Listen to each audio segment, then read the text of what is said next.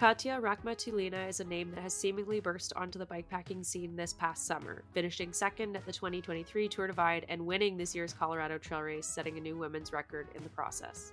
This year, Katya is tackling the Triple Crown of bikepacking, an unofficial race series in the United States that includes the Tour Divide, the Colorado Trail Race, and the Arizona Trail Race. Today, we had the pleasure of talking to her about her most recent races and her approach to bikepacking.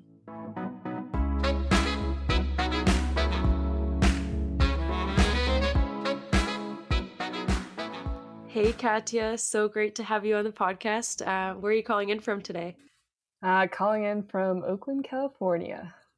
Woohoo! Amazing. And you just started a brand new job. That's correct, right? That is correct. Woke up at 5:30 a.m.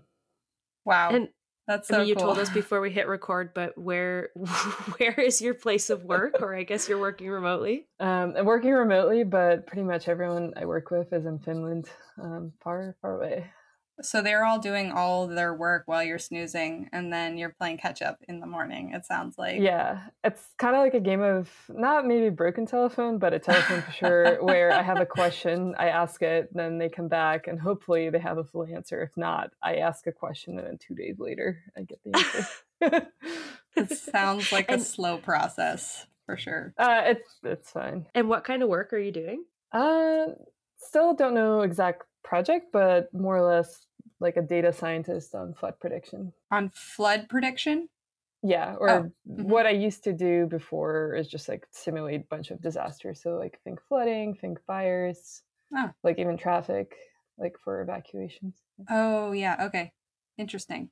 Wow. So you have like an actual critical job to society that actually influences change or lack of change, but that's the hope. I mean, there's a lot of hate on tech companies, and I think a lot of them don't produce a lot of good things for society, but I feel like my work is good, and if I could save or prevent one life from dying, then that's a good thing. Yeah. Wow. That's Amazing. super cool. Very awesome. You're I feel like a lot of the people in the ultra cycling world actually are like brainiacs, and they just like, you're like, you hear what somebody does and you just think, wow, they're literally saving the world. Or like you just said, if you can just save one life, like they're doing very important things. At least the majority of people that do ultra cycling, I think it takes like a very particular person. It seems like you might be one of those people, Katya. I think there's a lot of engineers, and it might just be like a planning, rational brain, like not getting overwhelmed. I think there's overlap in the... But it's funny that you say planning, because yes, it is funny. In our research for this episode, my favorite thing I came across was a quote when you finished the end of Colorado Trail and someone asked you if the race went according to plan, which we'll get into the race a little bit, but you say, I never have a plan. I just let my body do what it wants and decide the plan for me, which I thought was so cool, to have no plan. It's a type of plan to not have a plan. Amen to that. I'm in the same boat, Katya. I feel you all the way, through and through. Also, on that topic, Cynthia, huge congrats to you. Oh, thank you. Thanks so much. Yeah, high five to both of us for some exciting racing recently. So for the listeners who didn't see the title or don't know enough about Katya, she just won the Colorado Trail Race and also got second place at the Tour Divide this year. So a huge congrats to you on both of those. Those are huge races in the US. And also like very huge in terms of like undertaking. They are not just something that like you can do in 2 days and then like recover in a week. Like they take longer than that for sure. And we'll definitely get into some more of that. So congratulations. Thank you. In terms of like racing and your background and all of that, can you just give us a little bit of a description on, like, obviously you said that you rode your bike earlier you said you rode your bike before we got on the video podcast about from Michigan to Oakland, where you went to school when you were, I guess, would that be undergrad? Grad school. Grad school. Okay. Super cool. Yeah. Okay. So you've been riding bikes for at least, I don't know, maybe how long? When did you get into riding 6 years is when I probably got my first real bike. Okay. Yeah. And tell us a little bit about what happened when you got your bike and, you know, how you found bike packing and bike pack racing. The list goes on. Yeah. Tell us a little bit. It was all pretty, like, I don't know, general.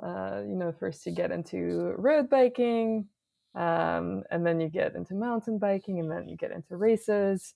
But yeah, about 6 years ago, when I was still living in Michigan, I broke my leg, and that kind of made me sad because I like to exercise and move around. And someone just gave me their bike to ride around, and the sense of empowerment from how far away I can go on it was pretty mind blowing. And then one thing leads to another. Like, first you bike your 30 miles, and you're like, well, I can never run that or walk that in like an afternoon. So you're like, that's awesome. And then I bought my own bike, like that fit me, went on my own mini tour around Michigan. My leg was like still broken. My mom, I think, for what? Wait, hold on a second. Wait, it was still broken. Your leg was not fully healed yet. Legs take, I'd say, I broke my legs twice now, different legs. But they take about a year plus to fully heal. But before then, there's a range of like what you can do. Probably 3 months after you break a leg, you can bike on it, but like you're still limping around. So it was the limping around stage. Okay. Wow. But yeah, so I went on a tour, and that was awesome because, again, leg is kind of broken, can't really run. But I could bike away for 100 miles, self-sufficient. Well, stop at stores, not hunting animals. And limp in the store. The people there are probably like, what is this girl doing? She's got like a bag of gummies and a Coke, and she's just limping her way through. It was way more chill then. I feel like stop at coffee shops for 3 hours. Bike at most. Awesome. Pure bliss. No idea that you're never going to get to do that while racing. The good old days. The good old days. That was the golden era of my biking. So that really hooked me. I really just like loved how far I can go and how independent I could be. And I didn't have a car at the time. Still kind of don't, I'd say. Sharing one with my partner, but we only use it to go far away, not like around town. So that was just awesome. So I was sold on bikes, and then did a few like local races. That year in undergrad, I actually would bike away to the town over, like maybe, I don't know, 25, 30 miles round trip, and just do all my work in this tiny town because like I could bike there and then bike back. So like love that. And then after I graduated that summer, after graduation, was either have a job or bike to grad school, which was in California. And then one of my other classmates also needed to go to California, and she also did some bike pack touring before. And so we just decided to set off. But the funny thing is, I've never, ever changed a bike tire. And I just I didn't even bother learning. I was like, I'll just figure it out. Somebody will pull over on the side and help us. I know it will happen. So literally the two of us left, never changed the tire. I don't think we brought like a rag for our chain. We're like, oh, the lube is enough.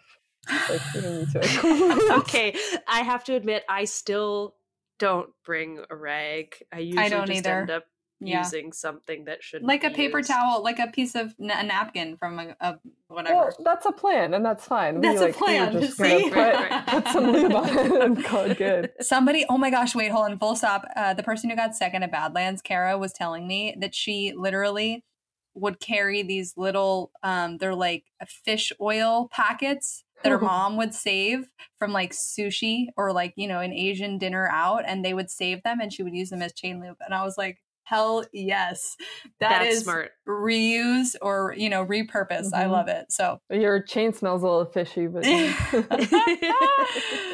yeah. Okay. So you have no experience changing a flat, and you didn't bring anything to clean your chain with, and you're riding from Michigan to California. Tell us more, our first please. flat was in Nebraska, so we made it pretty far. Oh yeah. But then we had a flat, like 2-3 flats every day, and we quickly learned what to do, learn how to patch. So now my next question is, how many patches did you put on one tube? Like, what was the record? Probably 3 or 4, not that many, but you can't carry enough tubes. No. Yeah, no. You just have to patch all the time, and then in certain areas you just get so many flats. So survived that trip. It went well. Don't think anything. Nothing major happened. Did pull on my shoulder. I think that was the biggest injury. So that was the kind of the bike packing era. Just loved seeing how far I can go. And then once I moved to California, I still rode a lot of road biking. And then I remember being amazed at the hills. And one of my like newly acquired friends was like, "Oh, let's go bike up the Berkeley Hills." And it's like 1,000-foot climb. I was like, "Whoa, that's insane. I don't know if I could do like 1,000-foot climb before." And then obviously now it's like fine. It's like an afternoon ride. But I came from Midwest flats. Even though I bike toured, I don't think we really did more than 5,000 feet ever. So rode around just locally quite a lot. And then my commute to school and back, it was pretty far and like a really steep hill. So just kind of like a lot of commuting every day because I didn't have a car. And I got into randonneuring. That was like the next thing. And randonneuring is this French style of like, I think it originated in France, but this event that every like city or state usually has like a club.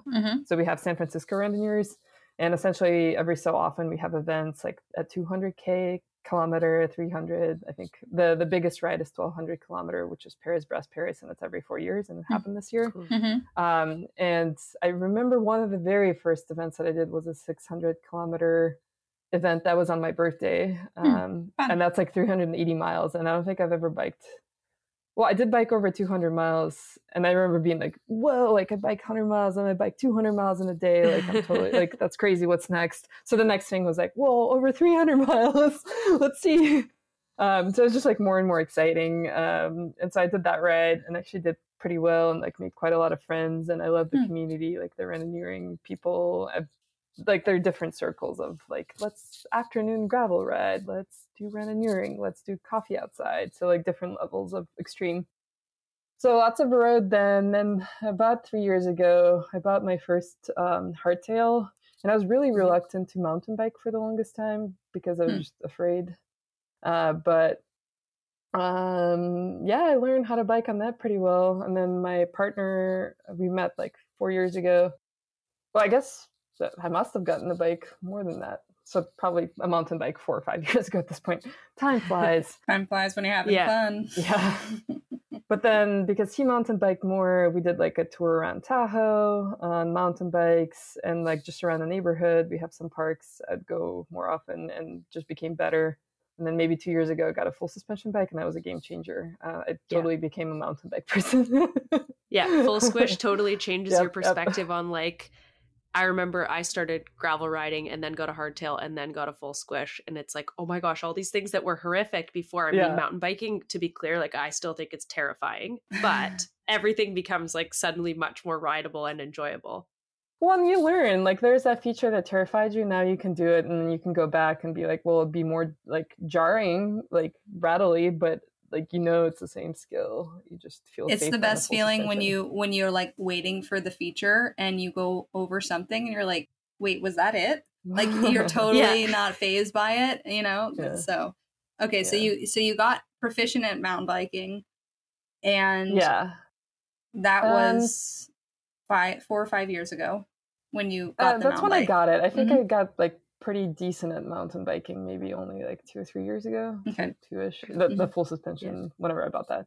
And that has been a game changer. And then last year is when I did Colorado Trail for the first time, and I did do it on my like full suspension, which has like 150 travel. Oh my god. It's like a downhill so bike. Going uphill must have been fun. Alexandra Hutchins, she said that it's the heaviest bike she'd like lifted. I was like, oh my god, that's wow. Are you gonna do the race? Wait, did you do it on the same bike? Wait, you already did it. No. Okay.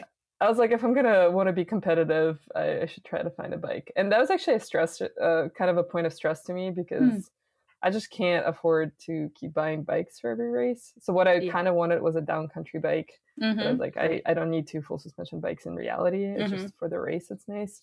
So I was like, I don't know what to do. So I ended up using Jackson, who's my partner, his Kona Hanzo, which is a hardtail. It worked out nice. I actually really like that bike. You did the Colorado Trail on a hardtail? Yeah.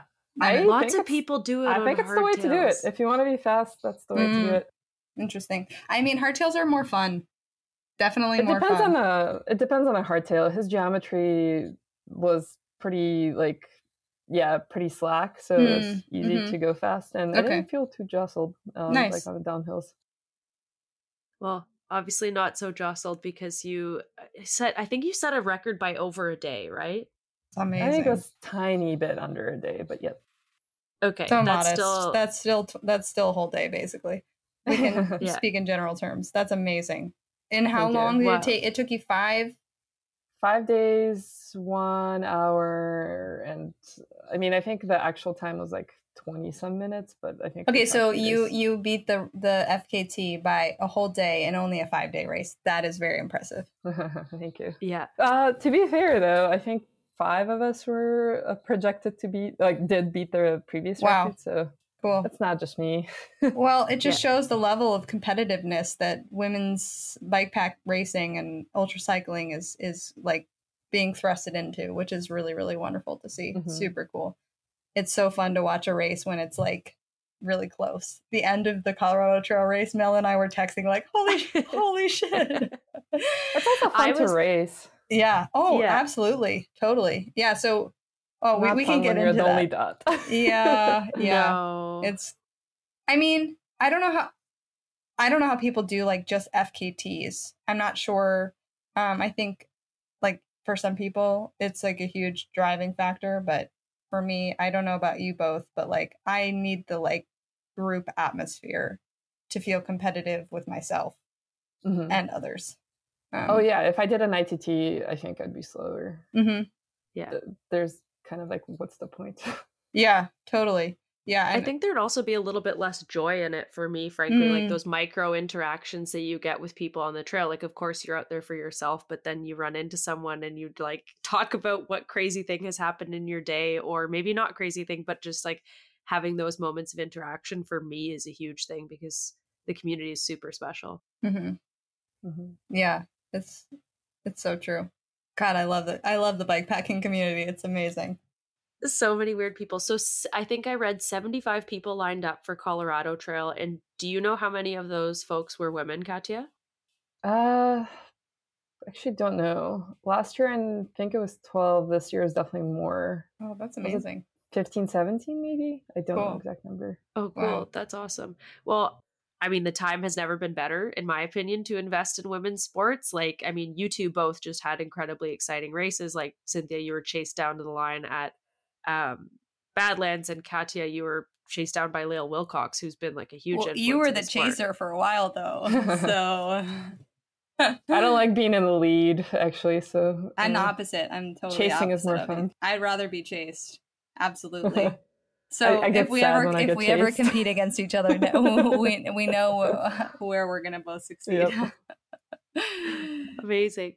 Well, speaking of chasing, you finished second at Tour Divide 2023, and you were not without your fair share of mechanicals and things are happening. I think that's actually the first time I had heard of you. I was like very glued to your Instagram stories, which I loved. But would love to just hear a little bit about your Tour Divide run. Tour Divide was interesting because it's definitely the longest race, and generally from my little experience before, I knew I was way better at races that are shorter, like 300, 400, where I could like really push myself and then die. And then Tour Divide, I like definitely knew I couldn't do that. Yeah, my experience has come mile 300. I'm like I don't have much left in me. Something like something's gonna happen. It's like not going well. So there I had to really think about what I wanted to do to finish. And essentially before I even like talk about the main race, essentially how I did okay and finished is that I did a smaller race before where I like kind of had my fair share of health issues, mostly just my Achilles. Figured that out, figured out food, like what I need to do, and then slowly recovered by biking to the start of Tour Divide. And then I think that really put me out to do well, because when I started, I was already like my body was accustomed. I wasn't pushing myself. My personal kind of philosophy is you should probably start a really long ride already a little tired, so you're not like super excited and blow up. I find that very interesting. Like that, we do different race distances so far. I'm much more of a shorter racer, so for me, like I'm like I don't want to be too tired because I'm just gonna not sleep. But it's different for these longer races where you like actually have to sleep and you need to like prioritize the rest, but also make sense your legs. It's like they say, you know, you got to do like intervals or like openers or whatever before the race. you're doing them just a little bit. You're just riding your bike from California to Canada. Is that, did you start in California when you started? No, it wasn't that far. So the race that I did before was across Washington, so Olympic Peninsula to like Spokane area. Okay. And then I biked at a more chill pace from Spokane to Banff. Okay. And across Washington's not a short race. It's it's 700 miles. 700 miles, so that's like 1,600K or something like that. Yeah. And how long did you, from when you finished the race to when Tour Divide started? I had a good amount of time. I don't know if it was fully 2 weeks, but something around then. So I was dragging my feet. I think in Fernie, I spent a couple of days in Banff before in Banff when you arrive, and I was already there for a few days. I'm like, can I just start? Like, I'm tired. Yeah. There's nothing like that feeling where you're at the start of the race, but you still have to wait. And you're like, can we just get it done? Well, on Tour Divide particularly, because it's around 200 people in this town, and you see everyone, and it's just kind of like nervous energy. Like anxiety. Yeah. And then I looked at track leaders, like, because we had to specify goal times for seating, because there's so many of us. We had to go in waves based on our goal times. I was like, there's so many women who are claiming 17 days, so like sub 20 days, and 17 days is like pretty fast. I was like, oh my God. Well, the race behind you was crazy tight too, like third, fourth, fifth, sixth. Like there was a huge kind of wave of women who came in right after you. So on Tour Divide, I guess my goal was, I didn't really have goals, but I'm happy it happened, is I do bike fast. And so I think I kind of started biking fast from the beginning, and I know I can redline a little bit. Like I could just go fast the first couple of days, like day or two, to like build up a distance and then see how I feel. And I know my body generally recovers pretty well with those kind of things. And so, because at the end, like the distance would stay somewhat similar. It's just I had like a buffer. And how many hours were you sleeping? Typically? I don't know. I'd say between 4 and 5. 5, I would feel good. 4, I'd be kind of tired but functional. Anything below that was like strategic. Like I need to make it to somewhere, or it's going to be really hot, or like one of those. So I this is always, I feel like there should be an asterisk next to this type of question, because it's like, how many hours did you sleep? But how many hours were you stopped around the time that you slept? And like, did you get better along the route at getting more efficient at like basically just like, are you doing like a strip in the parking lot and in your sleeping bag in like 30 seconds? Like I know in Colorado Trail, I heard that you slept without a sleeping pad after a while because it took too much time. So like, how efficient did you feel by the end of it? And like, how much time do you think you were spending like getting ready to go or getting ready to sleep? I'd say I don't know if I improved that much, and it does take a while to set up sleep. Maybe not. I'd say almost 20 minutes. That's like crazy. To get in and out. And the problem is, I did use a bivy and a sleeping pad and a quilt. And I think the biggest problem is the sleeping pad, because that takes time to blow up and put away, and it's just annoying. And B, I did have a seed bag, which I do like, but my stuffed sack for the for the quilt, it's like kind of wide where I can put it in, but I can't put it in quickly. So by the end of Tour Divide, my knuckle was like stripped from like pushing the bag in. So it was really painful. I get that on my fingers, my cuticles and stuff from shoving in bags. They just get destroyed. Same thing. So it's a pretty tight fit, and like I feel like if anything that took a really long time. But I do like the bag, and I still brought it on Colorado Trail. But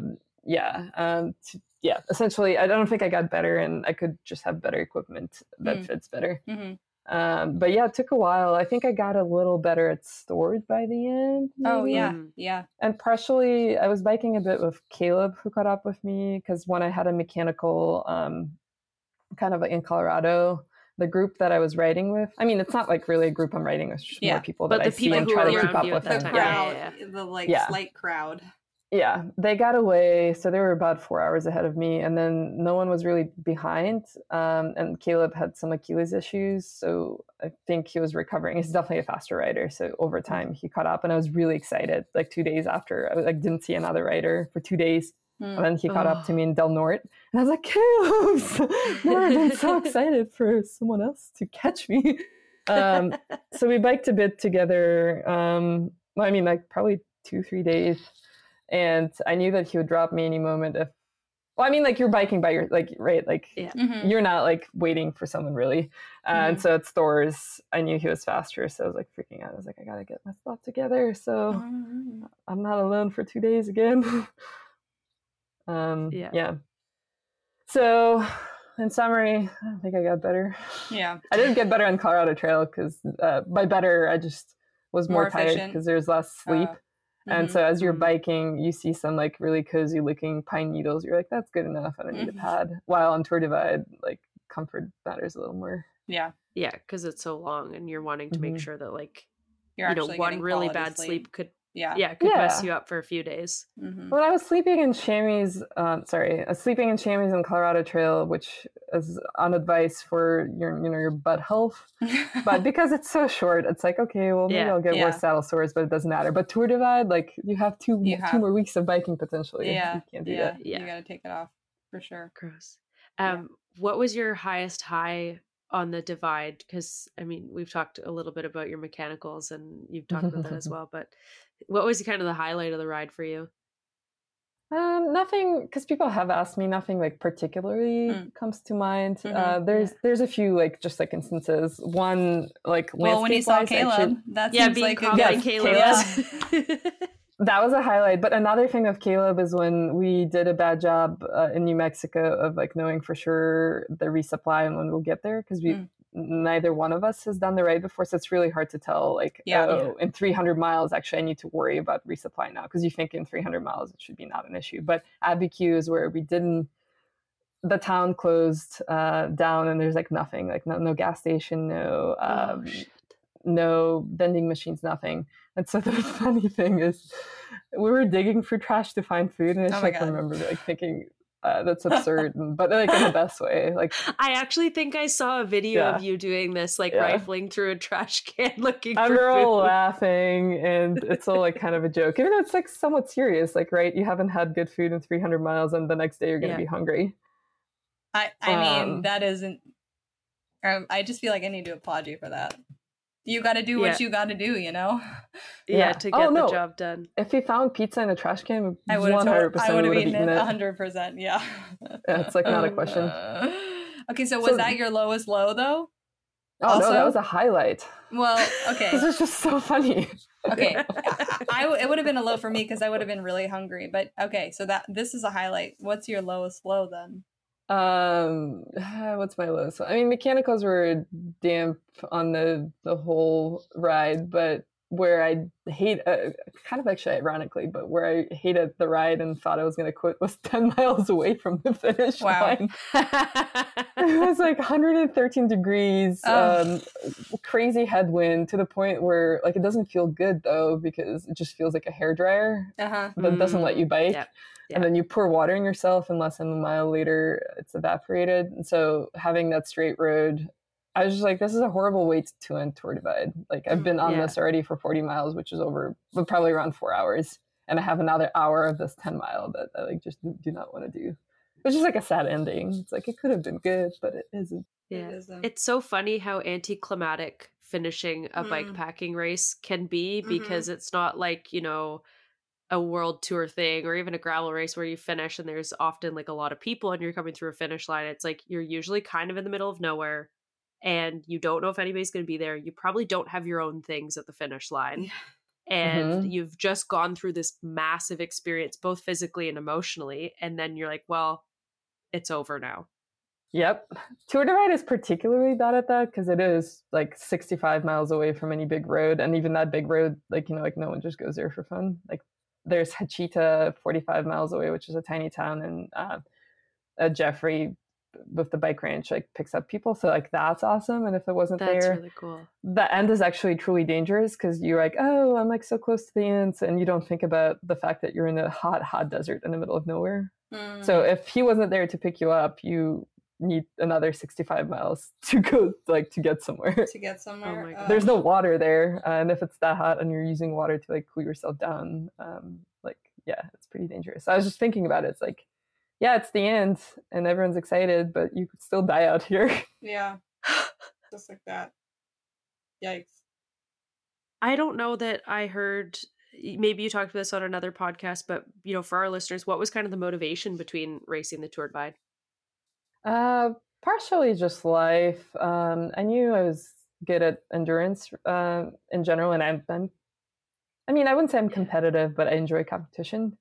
And yeah, so bikepacking in general just intrigued me, and Tour Divide was one of the longer ones. And because of my job, previous job, kind of with how much time off I had, and just in general, like potential transition to a different job, it just kind of went like if I just got this like job that I would probably would have felt like I can't go bike. New things are hard, but I was there for 3 years, and it was a good time to go, and my boss was super supportive. So a bit of life, a bit of, well, this is probably once in a lifetime opportunity to do Tour Divide. Maybe I'll do it again, but if I do get a new job, like that'd be hard to do the next year, because people do ask me like, well, what about next year? I'm like, next year's probably my job. Yeah. Gotta be a real person, a person of society. So it's almost a bummer that I did well this summer, because I feel like I'm just starting. But really in my mind, I thought it was just going to be a one summer, one off. Mm-hmm. Yeah. Well, the exciting thing about, and Cynthia and I have talked about this before, but the best part about being a woman in sport, you're 28, right, Katya? Mm-hmm. Mm-hmm. So for endurance bikepacking, you're very young. And you only get better from here. Ooh. You only get better. So that I understand it's a bummer because, you have to go back to real life, and, we both are working jobs too, but it's exciting on the other hand, because you have so much more time left in the sport. And exciting to have such you've been cycling for quite a while, but exciting to have such an incredible debut, if you will. Yeah. I guess there's a lot that goes into races outside. I'm a firm believer now that I've spent a week or two before races, either acclimating or actually bike touring. Yeah. And that's really important. So it's not just time off for the races. There's a lot that goes in before. Yeah. And you like long races. So yeah. So we'll see how that goes. I'm definitely going to bike more, but for example, I do want to do Silk Road. I heard that. Next year, but I don't know. I mean, 24? Oh my God. I have to see I'll though. See you there. Ooh. I have to see fast, though. I don't know how the job goes. Maybe it'll be awesome go, or maybe there's a burning project that I have to work on. Yeah. I will say Silk Road is one where it's definitely worthwhile to get there. I went last year and ended up scratching on I don't remember what day it was. I think it was the 4th day, but I got really, really sick. I also got sick in transit. Food poisoning? I think I had a combination of a parasite, food poisoning, altitude sickness. I had strep throat when I started. It was just the perfect cocktail of all the worst things. But one of the things that is really helpful is getting used to the food ahead of time, and also just spending time up at altitude, even if you're not getting the training benefit, just being able to survive, because I think most of the race is over 3,000 meters, which I don't know what that translates into. 9,000 feet, basically. Yeah. So you're spending a lot of time at elevation, which just it impacts all sorts of things, right? I mean, that's what I did for Colorado Trail, because you jump from 8,000 to 13,000 less than a day. Yeah. Wow. Or not less than a day, but around a day. But my joke is kind of, for every race there's some kind of acclimation. So I guess Tour Divide maybe not so much, but Colorado Trail, there's definitely some sort of acclimation for Tour Divide. We just need to figure out what it is. But anyway, you're getting used to living on your bike. I think that's kind of a lot of people go into it and they're like, oh, it's a bike ride, but no, you're your bike is also your home. Did anybody see that meme on the internet recently where it was this guy and he's like, so I'm going on this bike packing trip, and he's like, this is going to be my home for the next month. Here's my kitchen. Oh, here's it's all tubeless. My yes. What's this personality? Tubeless Tommy? Yes, that's it. I have seen it. Okay. All right. So for that's for Tour Divide, and you were saying? So Colorado Trail, there's elevation acclimation, that's the most important thing. Arizona Trail, it's heat acclimation. And then I feel like the joke for Silk Road is it's food acclimation. You get in, get sick, get in 2 weeks before, get sick, and then you're good. Yeah, everybody I know that toured and ate the food, like 2 weeks beforehand, got super sick, and then they were fine during the race. Yeah. Whereas like, or the alternative is you just do not eat any local food. And like the best part about Kyrgyzstan is they have these Russian noodles, like instant ramen, that is like 900 calories a package. It's wild. So you could just sustain off of that. Well, I think that's advantage to me because I do speak Russian and can read it. So at least food wise in the stores, I could just go in and like know what the food is and like maybe communicate with locals. Yeah. Well, that's a huge advantage. That's a huge That's advantage. why I want to do it partially. Cause you should. It's as close as I will get to being back home, which I haven't been back since I left. Yeah, and now is probably, well, you just can't go there. Not the time to go. Not a good time. Yeah. So with these super long races, I'm curious, like how, especially given that you are lining, are you confirmed to do the Arizona Trail? I haven't registered, but yeah, I am planning on it. Cool. So for some people, they do one of these bike packing races a year and they're spending, the rest of the year recovering. But I'm curious, especially given that you have back-to-back events, like how do you approach recovery after an event like the Tour Divide or Colorado Trail? So far, I actually feel really good and I don't feel abnormal. After Tour Divide, I felt totally fine. Like I could have turned around and just went back to Banff. Like there's no like long-term issues. The only thing that like I did notice was different is eating. I think for a solid month, my appetite was like way higher. I would eat something and go on a bike ride and instantly become hungry and fun. Yeah. That's the only thing I've noticed, like recovery-wise, just I guess being hungry. But body was fine. I feel like power I didn't lose. I tried really hard to eat during Tour Divide, even though I didn't eat that much, but like try to eat a little bit all the time. So I don't think I lost power. So as in I didn't lose weight. My muscles were eaten. So that was nice. And then Tour Divide to Colorado Trail was essentially kind of just keep biking, maintain. Like you don't need to do anything crazy, just as long as you like go on bike rides here and there. And then 2 weeks before we went to Colorado to acclimate, and then that's when I stopped working. So I could do day rides, and I did go on a 4-day romp around the mountains to acclimate, but also just I guess bike. That was my strategy of making me a little tired at the start of Colorado Trail on purpose. And then after Colorado Trail, I felt also great. Needed 2 8-hour sleep marathons right away, but like I'd sleep for 8 hours in the middle of the day, and then I would go to sleep at normal time. But other than that, no long-lasting issues or damage or feeling bad. I feel like a 5-day race doesn't really kill you as long as you don't get like ailments. So you finished Colorado Trail not having any sort of pain in your Achilles, like it was totally fine. I figured out my Achilles. That's great. I think it's just having a seat lower. My entire life I love getting like, I don't know, for day rides it wouldn't matter, and I liked having my seat really high, and my hips wouldn't sway, so it wasn't like high enough that was like obviously high, and that's how I get power. Like I feel really powerful if I'm high up, and then lowering the saddle like kind of is a bummer because you feel like you're like not as powerful, but you get used to it. And so that's what I did. And then having KT tape really helped me on Cross Washington to like not make it worse. And so I keep carrying KT tape around. Smart. So yeah, on Tour Divide. Oh, I guess on Tour Divide. Oh, sorry, not Tour Divide. On Colorado Trail, I did have one ailment but I think everyone kind of got some breathing issues. I lost my voice pretty completely, and I had a weird cough with like this mucus. So I tried really hard to breathe out of my nose only, and then when you sleep, you just kind of have like a nasty cough. But so many people I talk to, we call that ultra cough in our household because the same thing. I think my kind of 2 cents, and I'm not a scientist or anything, but a similar thing happened at Silk Road, and I think like everybody had this cough and this mucus, and I think in part mainly just from being up high the whole time and the dust you're inhaling at the same time as well. So I tried really hard to just breathe out of my nose and not do the kind of breathing. Which does make you slower because like if you're climbing up a hill and your heart rate goes up, you kind of want to breathe out of your mouth.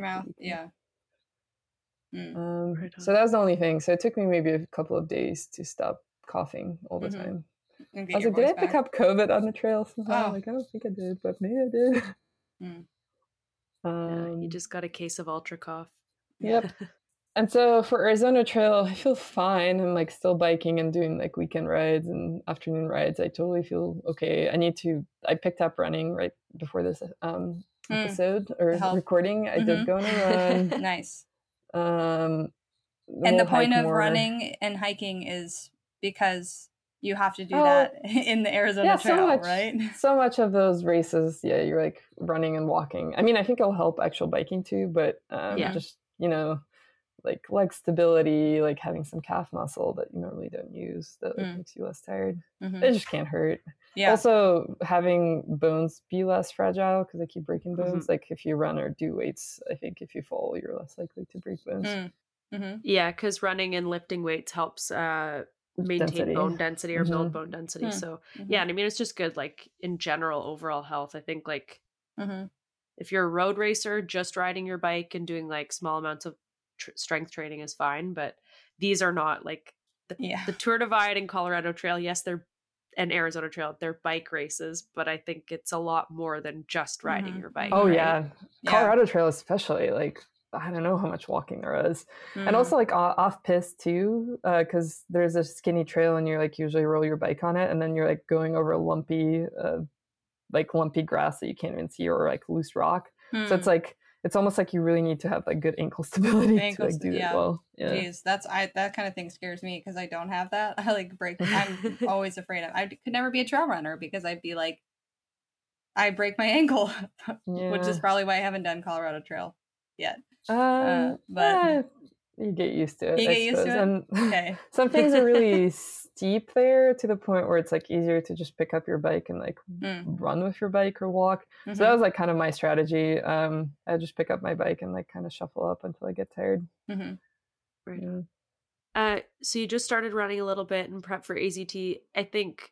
I mean, I might know the answer to this, but what does your training look like on the bike? Because you do have a pretty like time intensive career. Yeah. What is, and you don't like to have plans, so I'm curious what your training looks like.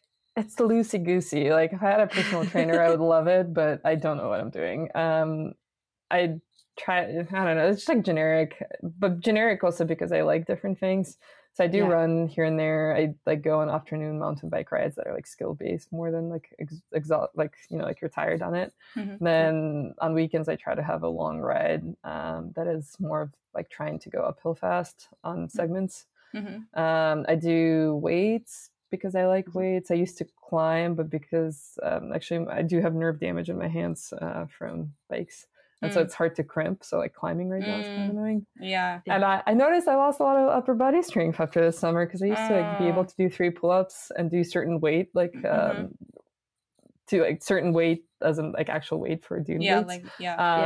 And then now it's like way lower because I went to lift yesterday and I was like, can't do it anymore. And I think that helps, like upper body helps both of being less tired while you're biking, especially technical things. Like at the end of the day, like your abs and arms don't hurt as much. It helps with hike a bike because that's a lot of shoulder.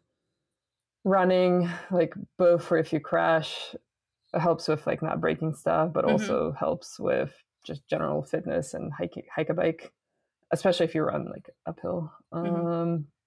That's more or less my training. Just try to do something every day.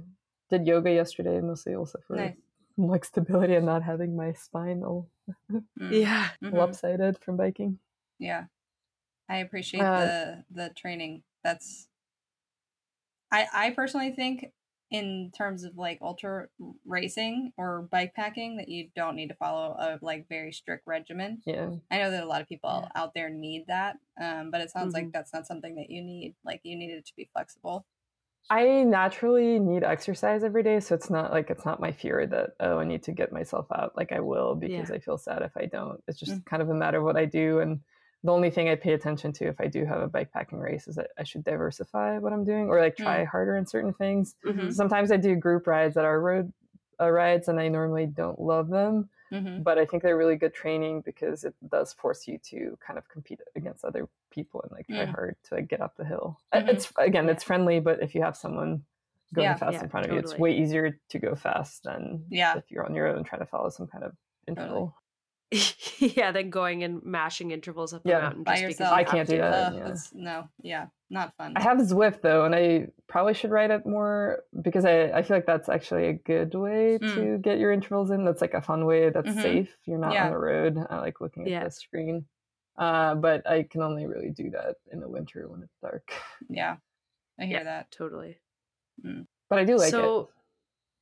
Yeah, I like Zwift. I got into it last year. It was normally like an outsider. I know Cynthia, you're like, you're nuts for riding the trainer. I don't know. I find there's something meditative about being able to zone out and just get like a quality ride in, and not like, my biggest stress is cars when I'm going out, especially in the winter, especially like where I live, it's raining. People are just terrible drivers. Like if I can get in 3 hours or 2 hours or whatever and just zone out, that's great. But next up is Arizona Trail, which you mentioned it comes with heat, but there's also another layer for just a little explanation for listeners is that like one of the hardest parts of the AZTR 800 is the hike-a-bike in the Grand Canyon, which is about 21.7 mile stretch of trail with, oh my gosh, I don't know what this is in meters, but 63,000 feet of descending, 55,000 feet of climbing, and your bike cannot touch the ground. So you have to carry your bike through the Grand Canyon. How are you planning to approach like this type of hike-a-bike? I actually like hiking, so that's the part I'm the most excited for. I always thought I was a bad hiker, but I think I always thought from last year's Colorado Trail, I thought I was a bad hiker, but really my bike was just really heavy, but I'm not bad. And like hard to carry. So I'm excited about it. I haven't figured out exact plan. So for context, I did try to do Arizona 800 3 years ago. I don't remember, 2 years ago. Okay. Not last year, but the year before that. But that was the year when my leg was also semi-broken. Oh my God. Me and my legs. That seems like a complicated thing to do with a partially broken or not fully healed leg. But I did kind of like, I had a system there and I had a plan, and I had a hardtail, and it was my first race. But because of many things that went wrong, like I like put a new saddle on, which you shouldn't do. My grips were something I should have rode more than 3 hours on. So a lot of things went wrong, and the leg didn't help because I kind of had to sit way more than I normally would on a bike. So I quit at the 300, and that trail destroyed me. Like, wow. Yeah, it was just like horrible time. I did not have fun. Like it was bad time the entire time. So I had a plan at least, and my plan, well, I guess how I trained for that then, and I probably would start that now, is to, hike with my bike here. And I think I'll just put it in a backpack. I kind of had like a convoluted plan where I disassembled my hiking backpack to get the wireframe out and have the hip belt, because I wanted something sturdy, but I didn't want to carry like a heavy frame backpack the entire time. But we'll see what I do. But my friends now, I have a few friends who are like, we'll go hike with you, like while you carry your bike. Oh, fun. Nice. A little bit of company while you're doing something really not like outrageously crazy. And the Bay Area is funny because people are like kind of not surprised to see you do that. I think when I did it 2 years ago, people were saying, it's weirdo walking the bike on trails that I could be biking to, which is like, so I'll do a little bit more of that. It'll work out. Hiking wise, I'm not too scared of a Grand Canyon. If anything, it just sounds like an exciting challenge. And partially why I got into bike packing is because like, what's next? Like, what else can I do? And I'm like running out of those things. Like, I already know I can bike for the night. I know I could bike like 300 miles in a day, not on a mountain bike, but like on the road. Like, I'm running out of like, what's next? I could do it faster, but that's like not as exciting. And so crossing the Grand Canyon, like I know I can do it because a lot of people have done it, but to me that would be the first, so that's exciting, and it'll work out. You just got to strap the bike to the back. And I've already done so much hike-a-bike for Colorado Trail that I'm not like too concerned about actual walking. So you've done Colorado Trail this year, you've done the Tour Divide this year, and now you're going to do the Arizona Trail. So for the people who are listening that don't know, these 3 races are U.S.-based races that make up what's called the Triple Crown. And it is kind of a more growing movement. I think I became aware of it because Lael said she was going to do it. And I was like, oh, I guess I didn't realize this was a thing. So I don't know whose idea it was. But you have done 2 of the 3 races along with Lael and Alexander Alexandra, and then Alexandra, excuse me. Hannah. Oh yeah, Hannah Simon. Hannah Simon. Wow, yeah. we're talking about all women right here. That's pretty cool. Yes. Are there any other women? Any men? There's plenty of men. I think yeah, doing whatever. it. We don't need to. Yeah, that's the thing. No. It's like all the men who I race with are super nice people. But yeah, whenever someone's like, "Oh, who's leading the race?" I'm like, I only know who's leading it from the women's perspective. Don't ask Which me. honestly is I think the women's racing is more exciting. Yes. Obviously biased because I'm a woman, but I think like in general, it's been tighter. There's like more excitement around it, and like, yeah. Super cool. I like them. I kind of joke that I'm here for the dot watchers entertainment too. Yeah, heck yeah. You're rile up. Yeah, rile everybody up. Okay, so did you plan though? You obviously plan to do well. You're not the biggest planner. I love it because I am the same way. I'm literally same way. So, but when everything was starting to come together after you did Tour Divide, and your job situation was changing, and you did Colorado Trail. At what point did you decide, well, shoot, I got to do Arizona Trail now? Like, I got to do it. I think I had the Triple Crown in my vision from the start, but it was more like, I don't want to make a statement and I don't want to commit. And partially it was like, if it happens, great. But like, imagine telling everyone's like, I want to do Triple Crown, and then you start Tour Divide on day 2, your Achilles blows up. Like, that must feel bad.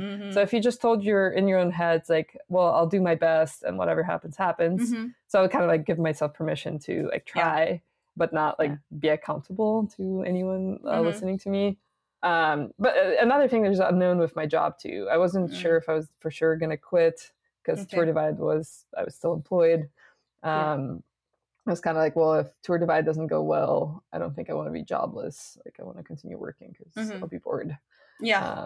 But then Tour Divide went well, and I did Colorado Trail. But even before Colorado Trail, it's like, okay, Colorado Trail, like I could break a leg because I break legs all the time. Who knows? So I don't like making statements because, like, really, who are they for? Like, other.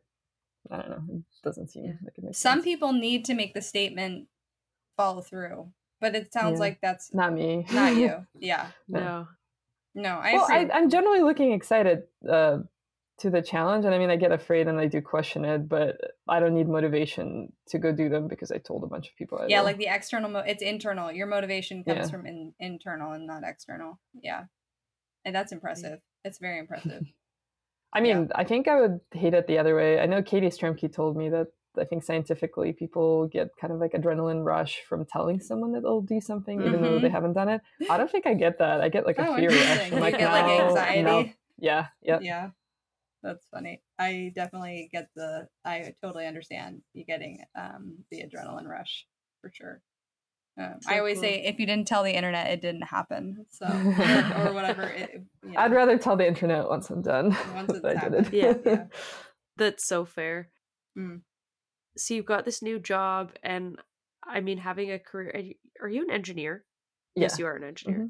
Yeah, so you have a pretty intensive job and doing an intensive type of biking. How do you kind of, balance is a word I don't really love, but how do you navigate those two things? And I used to work really, really hard in grad school. Like, that was way harder. But I think over time with jobs, especially once you have a job for too long, you just kind of know what you're doing.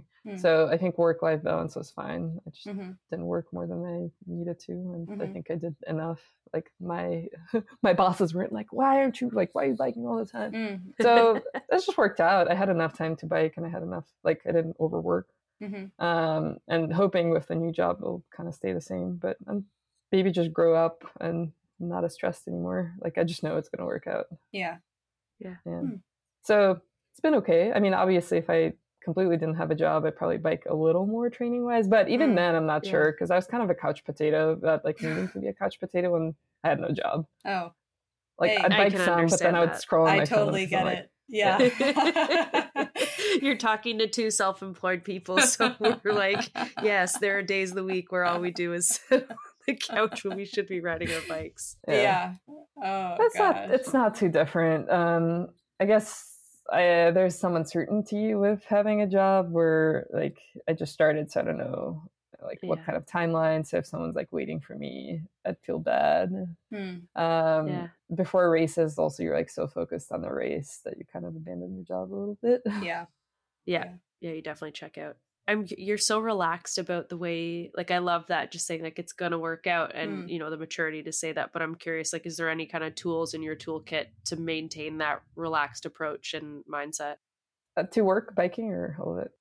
Like, I mean, my read on you is that you're just very relaxed in how you approach, you know, work and biking, and curious, you know, how you bring that to I haven't life. been like this. I haven't been like this all my life. I think maybe it's just experience that it has. Like, I don't know, no major catastrophes have happened. It worked out. If you feel like you don't know something at work, while if it's your first job, you're like, well, maybe I'm incompetent and I'll never learn. But really, like, in 3 months, you will like know pretty much ins and out. Same with biking. It's like I've done this enough. Before, maybe I actually did have a lot of horrible races where I just feel awful, but that's because like I push myself too hard. I like get you know, like if your body feels bad, if it's your saddle sores or Achilles, like that's a bad time. So once you like figure those things out, like it's a lot more enjoyable. So for Colorado Trail, I was pretty like, was kind of stressed before and was not looking forward to it. But really when you start pedaling, it's like you don't instantly feel bad, and there are moments where you feel bad, but it's not like bad the entire time. So it really like is a fun experience. I have one question about like motivation, and this to me was interesting. You mentioned, and we when you were talking with Bikes or Death Guy about how we asked you earlier also about your highs and the lows. It doesn't seem like you have too many in either direction. And this is something I relate to. I find that I try really hard to stay in the middle of everything. I know, Mel, you and I have had this conversation before where we've talked about, like, you can't let yourself get too high or too low. Like, you sort of have to, like, almost become, like, I don't think the word is the right word, but, like, numb to it all. Like, you just kind of, like, get into, like, well, a flow state, basically. Like, do you feel like that is how you approach it, or it just happens that way? Like, how do you navigate like your mental fortitude and state of being during races? I do focus on that. Well, first focus that I think really brings me down is just not let my body be broken in a bad way. So there's the tired, I feel tired, then there's something wrong. So that's like the first step. Once you get that out of the way, you're still going to be tired and you're going to have lows. But from collection of, having experience of doing this a bit / talking to other people, it's just like this will pass. Recognize that you're feeling bad, try to do whatever you can to make yourself feel better, but like that's okay, and it probably will not last forever. And that like is kind of like an optimistic hope, I guess. Like it makes you feel like it just is what it is. I don't know if I would like try to control my highs, but I haven't had like extreme like, oh, I'm feeling so good, I'm just gonna mash it now, like, and then an hour later feel bad. So just managing emotions from, I guess, physical perspective. Yeah, Love it. Interesting. Cool. I feel like we could have recorded an individual episode on each of the things that you're up to. Like, your job is fascinating to me and who you are, and then you're racing and like talk about Silk Road. But we don't want to keep you all day, so I think we're probably safe to move on to our fun this or that. So I'm curious, Tour Divide or Colorado Trail? Oh, Tour Divide or Colorado Trail. I like mountain bikes. Okay. Cool. Okay, I appreciate that. Okay. We really didn't ask you about this, but music or no music while riding, music or no music. Mostly no music, but sometimes I need music. Sometimes you need music. Yeah, same here. So do you like, when do you listen to the music? When you're feeling low, or like? If it's mountain biking, riding downhill, like that could just add fun. I tend to listen to podcasts more, and that's usually at night. Like it's a comforting voice. Same. Like you're like kind of engaged a little bit. I know that like I need to start looking for a sleeping spot where like I just cannot engage at all with what the podcast is saying. So usually at night, or like if I'm doing a really long climb and I need to zone out. So it is used a bit like medicine. Music doesn't help as much with that aspect. Interesting. Okay, so you're more of like you just need something that your mind can focus on rather than like something that's like light and airy, which music is usually that way. Like you don't need pump up jams. No, if I do need to, if I have a strategy of like, oh, I need to be fast on this uphill by like walking fast. Actually, it helps not to listen to anything, just like focus on my goal. Yeah.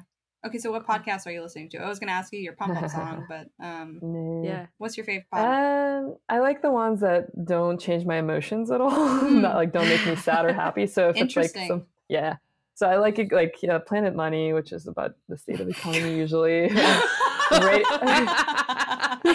Actually, this is hilarious. During the last race at Badlands, literally, I was on the phone with my two best friends, and we were literally having a conversation about like investment, savings account, high yield savings accounts and stuff like that. So, oh my gosh, it doesn't change your emotion. That's a great point. Yep. Planet Money is usually like more interesting. Like it's not just, it sounds kind of dumb, but they do a lot of like really interesting tidbits on like how people think and what people buy. And, interesting. But like, it's like usually is more of a story than like today's economy. Okay, so it's like story. I've never listened to that one. I'll have to add that to my list of like, I'm always looking for things to listen to while racing. Yeah. And I'm not totally not into like economics in general. So, cool. You don't have to be. And then like 99 PI is usually good because it's kind of similar line of stories. And like Roman Mars does a good job of making it entertaining. Like Radiolab, like all of those, like anything sciencey or like Bay Area based, just like stories. Yeah. Cool. Nice. All right. Headwind or rain? That's a tough one. Okay.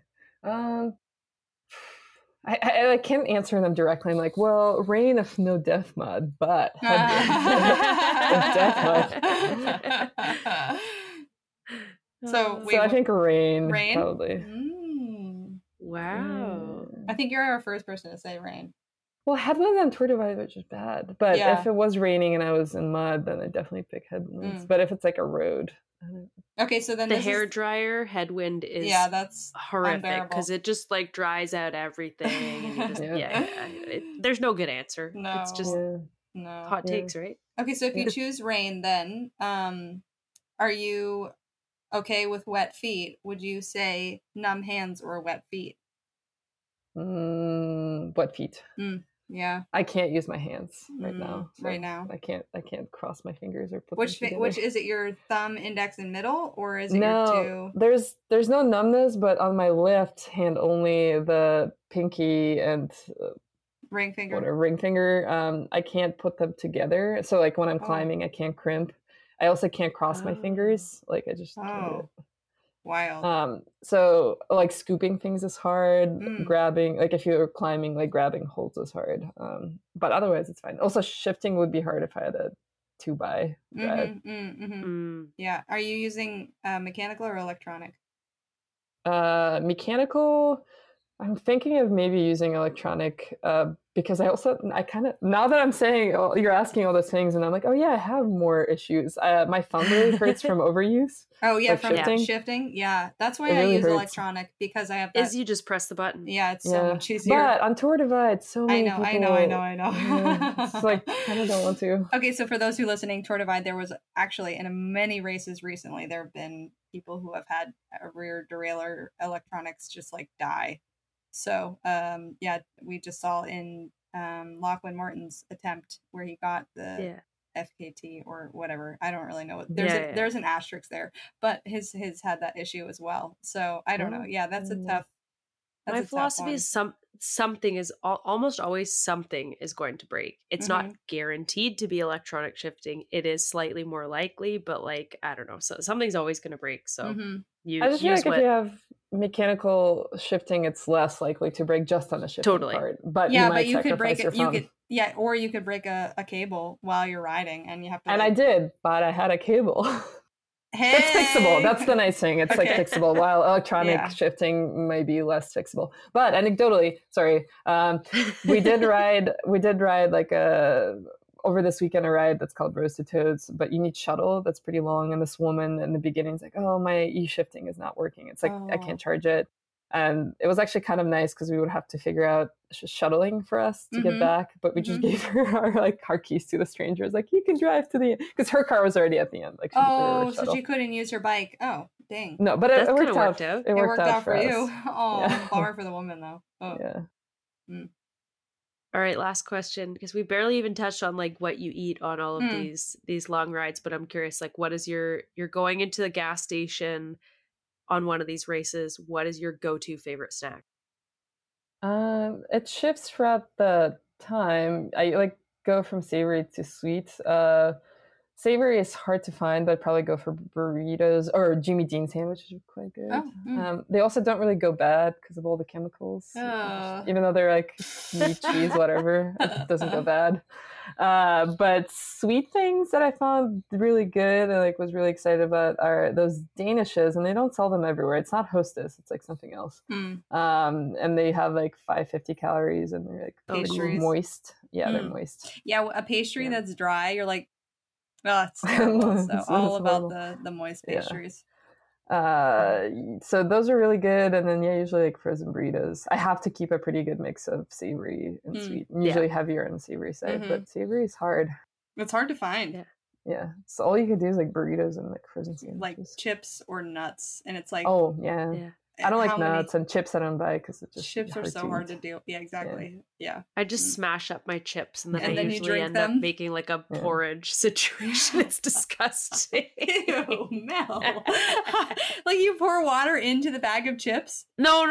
Like I'll smash them up. So that's actually a good idea. You can just dump them. Yeah. I smash them up and I dump them, and then I take a swig of water or Coke or whatever I'm consuming. It's disgusting. Wait. Yeah. Hold on. This is what we really need to do. It's going to be a bag of chips smushed with Coke in it, and then you just drink it there. Like you don't even need to put it in your mouth. Gross. I'm gonna try it. But I mean, it's the same thing. I'm gonna try it. I'll let you know. Oh man, I chugged a Coke, I think, on Colorado Trail, and I like can't burp, like physically can't burp. My stomach, I like thought I was gonna explode. Oh no, that's awful. I'm sorry. Burping is one of the best feelings. I haven't and you really can't done do it. Oh, I'm sorry for you. That sounds terrible. One time I took a swig of Coke and literally just like projectile vomited everywhere. Like couldn't, like whatever had happened inside my stomach within like 30 seconds, it just like couldn't hang on to it. So at least you didn't do that. No, I was all stuck and I thought I'd have to go to a doctor because it's just awful feeling. It was that bad?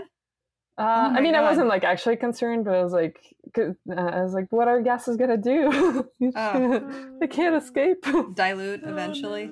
Yeah. Oh, wow. Well, I feel like we could both talk to you all day. It's always such a pleasure to connect with other women doing these cool things. Arizona Trail Race starts, what's it, the second week of October? Yeah, it's earlier than I thought. So I'm gonna go to Arizona soon. Exciting. And where can, I think you said this on Bikes or Death, I know you're not crazy about posting on Instagram, but your stories are great during races. Thank you. I do love your stories. So we'll put your Instagram handle in the bio as well.